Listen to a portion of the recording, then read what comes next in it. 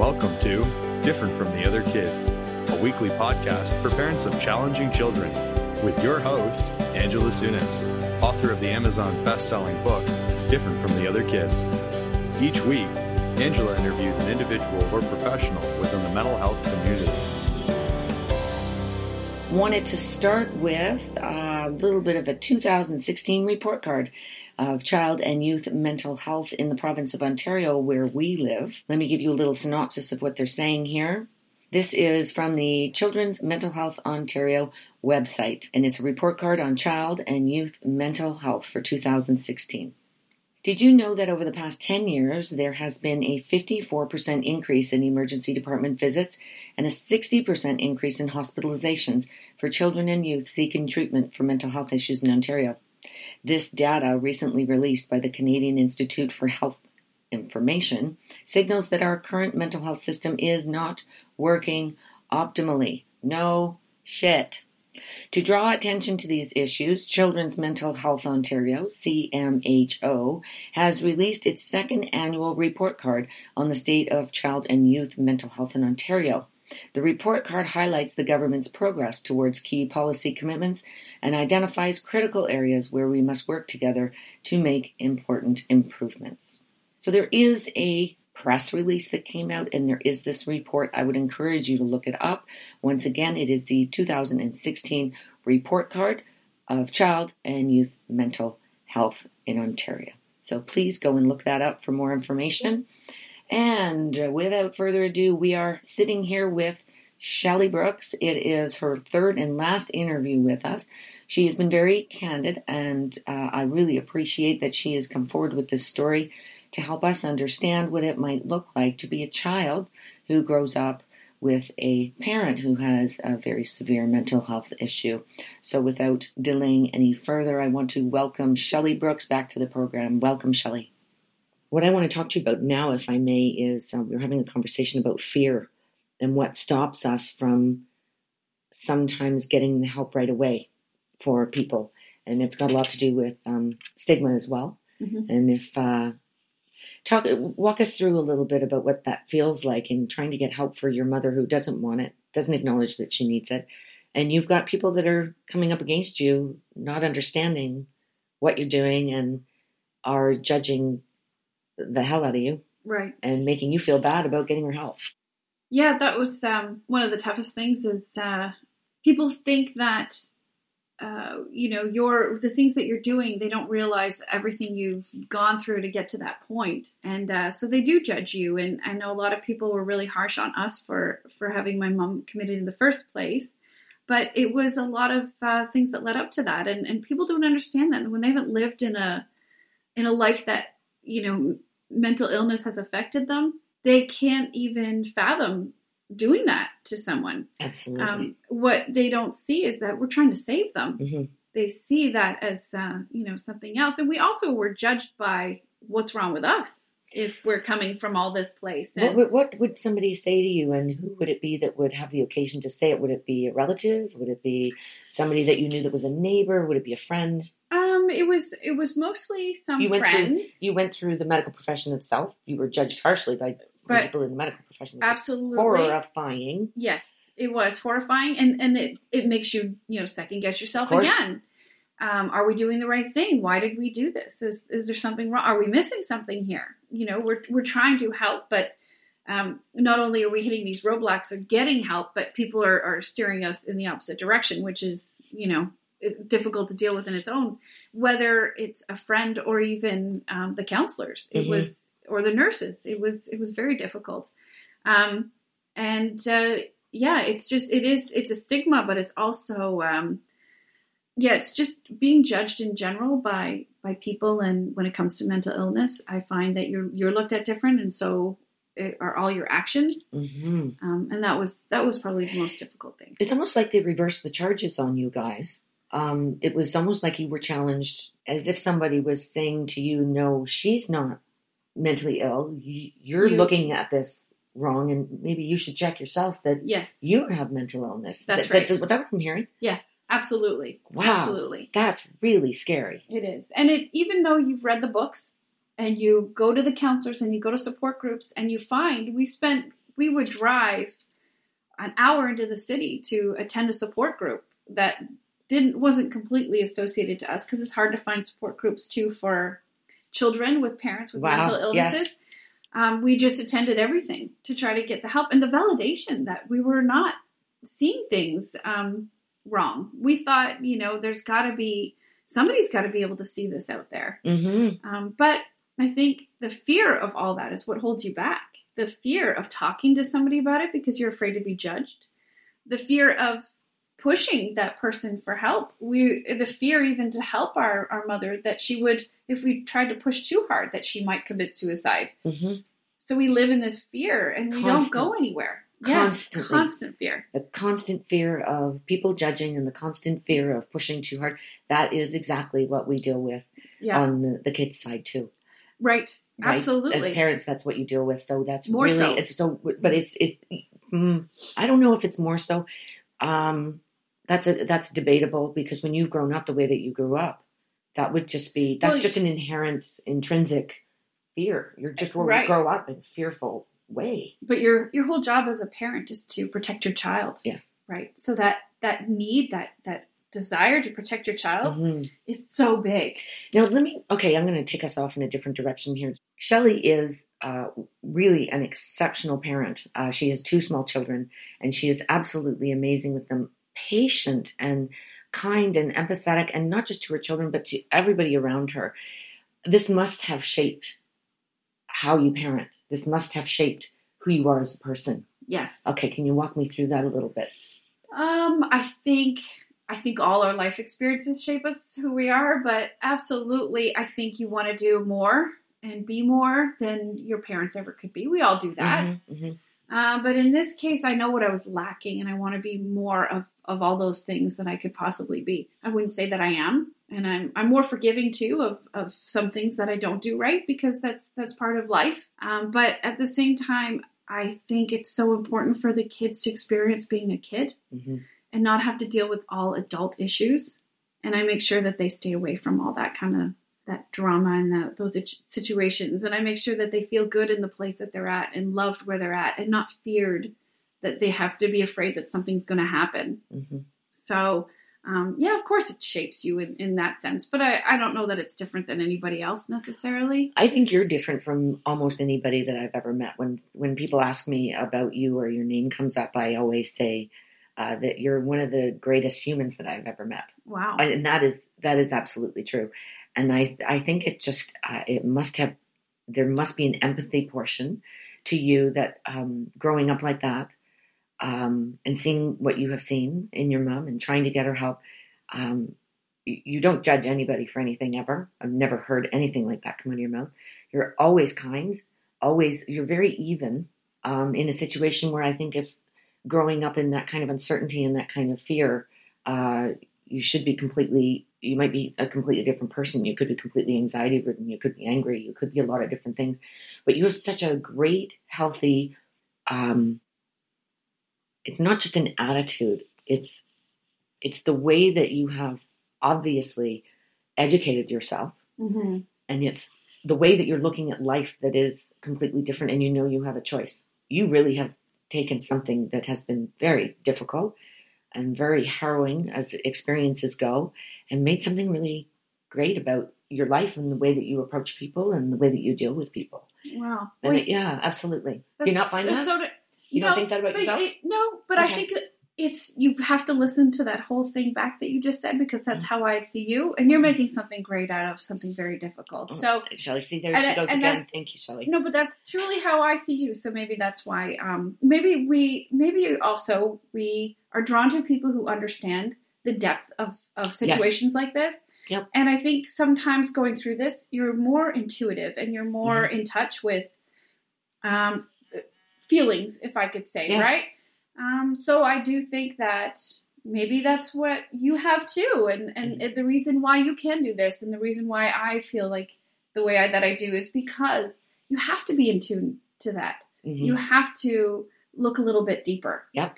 Because on the surface, it could seem pretty scary. Mm-hmm. It could be uncomfortable. It's not something that most people deal with every day. It's not a cut or a bruise. It's not something you could necessarily see. It's deep, right? So all these mental illnesses are not about physical bandages, but they're emotional bandages that we work on, putting on ourselves and somebody else. So I think maybe that's why we see it that way. And we are a bit like that. Yes, I guess when you go through that experience, I just know that there are those people that have gone through different experiences through childhood or, with children or with parents or whatever.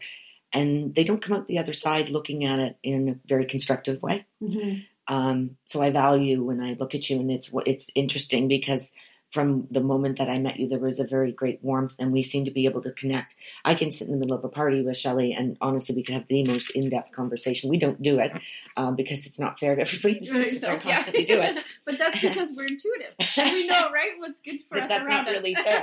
That's not really fair to do to everybody, but we totally can do that, and we certainly have snuck off once or twice to have big conversations, which I always really appreciate. Wanted to talk to you just a little bit about role models and who was actually able to step in and give you a hand emotionally, even though they may not have known what was happening. Did you have some heroes that came forward? Yeah, I would have to definitely say that my uncles. So my mom's brother. I wanted you to talk about your uncles. Yeah, and his partner were there from the day I was born. And they were there the day my children were born. So they've always been this big, big part of my life. But they've always been this warm part that kept things really stable. They always had an open door and an ear. And we didn't talk about these things years ago when they were happening necessarily until things got to a real difficult time when my mom got... mental illness got worse, then we started to talk about it. Before that, it was just a very warm and loving place to be. And I was fortunate for that because I really think that's what got me through. If I didn't have them and I didn't have that sort of stability, maybe I would have come out the other side different. They were always just a very loving part in my life. And they never judged me. They just always loved me, no matter what. So could you show up at their doorstep, and did you ever, in frustration or in... No, because we didn't talk about things outside my house, that my mom was very strict about not talking about anything that went on in the house. We didn't dare. But when I moved out on my own and I started to have conversations, without my mom there, and I could talk to them openly and comfortably and lovingly. It was a safe place for me. And I'm always grateful that I have that. I still have that with them. They're my phone, my go-to phone call for anything. So that's so important. And it doesn't always have to be that they're the ones that got you through it or talked to you about it or pulled it out. They were just there. Always 100% there. Okay. And when you talked to your uncle initially about what was happening when you did find voice to be able to do that, what was his reaction? Did he have any inclination? I would say he's a very loving man, so he doesn't want... They were very close growing up. Okay. And it's a tough thing to see. Yes. Right. And maybe their closeness was a little pushed. I don't know, I don't know if their closeness was because they wanted to be close growing up, or it's because she was that needy person that I feel growing up with. I don't know what the case is, but either way, I know he loved her and he cared about her. And when the time came, he understood that it was something that we needed to do. We all were aware that things were going differently. And so. Okay. The fear thing keeps coming up and I'm feeling really badly over it. When you talk about fear in not coming forward, and I want to explore this just a little bit because I think parents feel this at different times too. Did you fear your mom because she was so unstable and because she could go into fits of rage? Yes. Okay. Yeah. So that's the fear for her. Absolutely. But then it was also, I guess, fear that she was going to do something to herself despite you. Yes. Was that? Yes. That was what was happening as well. I mean, it sounds absolutely, unheard of, but I was probably 32 years old and I was at her house and you think at 32, who you're a grown woman, right? And I was helping her with something in the house, and I knew she wasn't in a good frame of mind, but this was a time where she threatened suicide.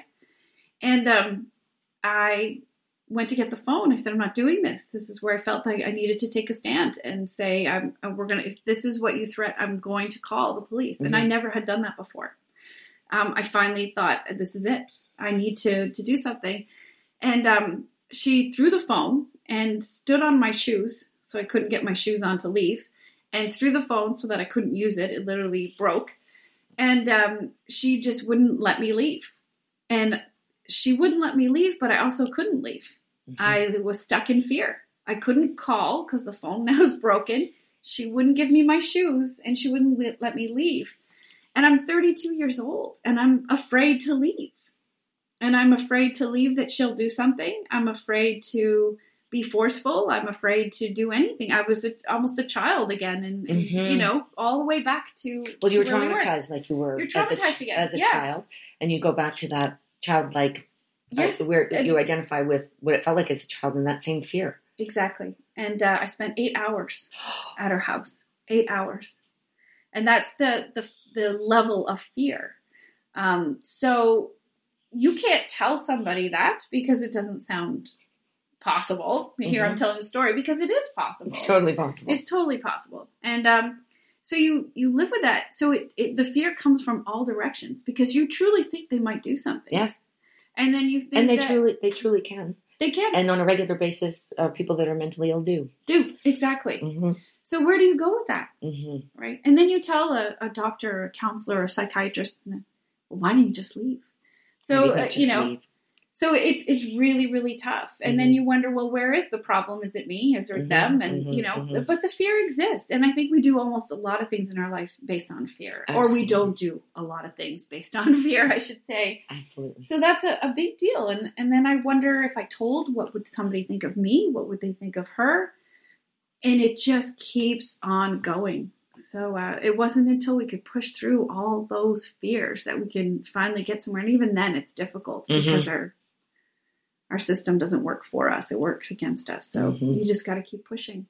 Yeah, that is absolute. And that's a common thread that we talk about all the time is pushing and advocating and mm-hmm. doing all those things. So we were able to pull out something positive from this, and that was your uncle's. I'm hoping that you wouldn't mind sharing with me. You shared a story with me that I thought was pretty amazing. That I'm hoping you won't mind telling everybody again. And that is how you knew at one point that your husband was the man for you, and it had to do with your mom. Yeah.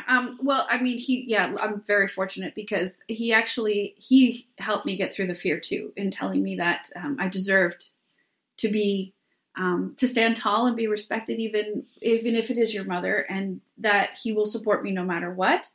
And that was having somebody validate you like that is really, really, really big. How old would you have been when you guys were first together that he would have told you that? Well, actually, that was the same incident when I was probably about 32, where she had the whole incident where I was at her house for about 8 hours, and I came home and he was like, "Where have you been?" And I told him what had happened, and he said, you don't have to do that. You can reach out for help. You can stand tall. You can be respected and not feel feared and stuck because it's your mom, and you need to do something and not feel guilty. Right. And it was nice for somebody to stick up for me. Mm-hmm. I think that's what it was. Mm-hmm. It was somebody sticking up for me mm-hmm. for a change, and it felt really good. So as time went on, he definitely had a lot of support. There was a lot of things that he had to deal with over the years, and he still married me, which kudos to him, and into the family. But one night, the weekend that she was, they released her from the hospital for a weekend pass, and she never came back. And he helped me day in, day out look for her, and we drove around trying to find her every night. Wow. And so.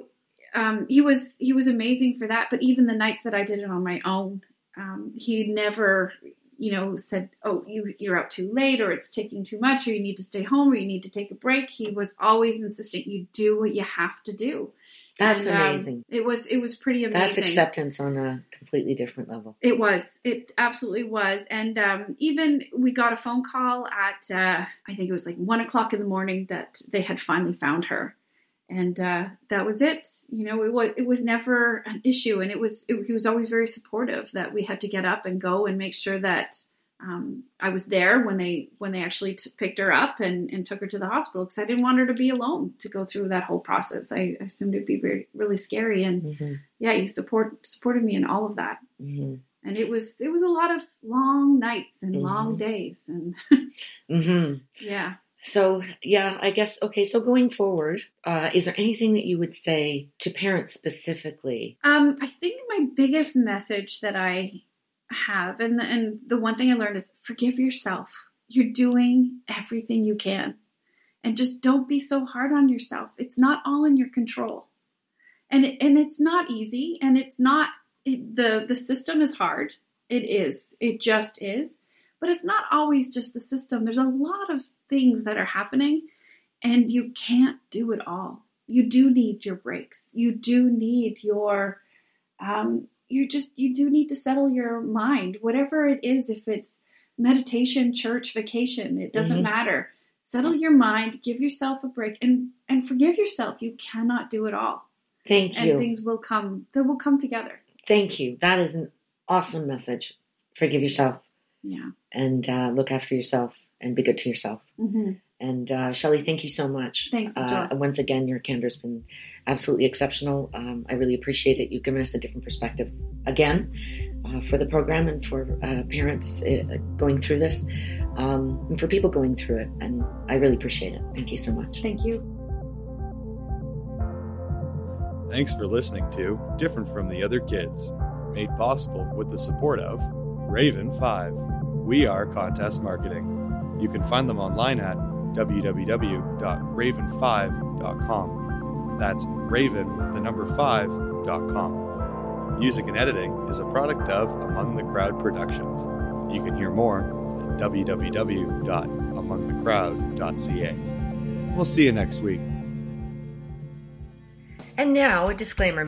In general, I, Angela Sunis, am not a doctor, and I certainly don't play one on the internet. I'm a parent, period. The advice from me presented on Different from the Other Kids does not replace advice received directly from a medical health professional. If you think you need help, I do recommend making an appointment with your physician or other appropriate healthcare provider.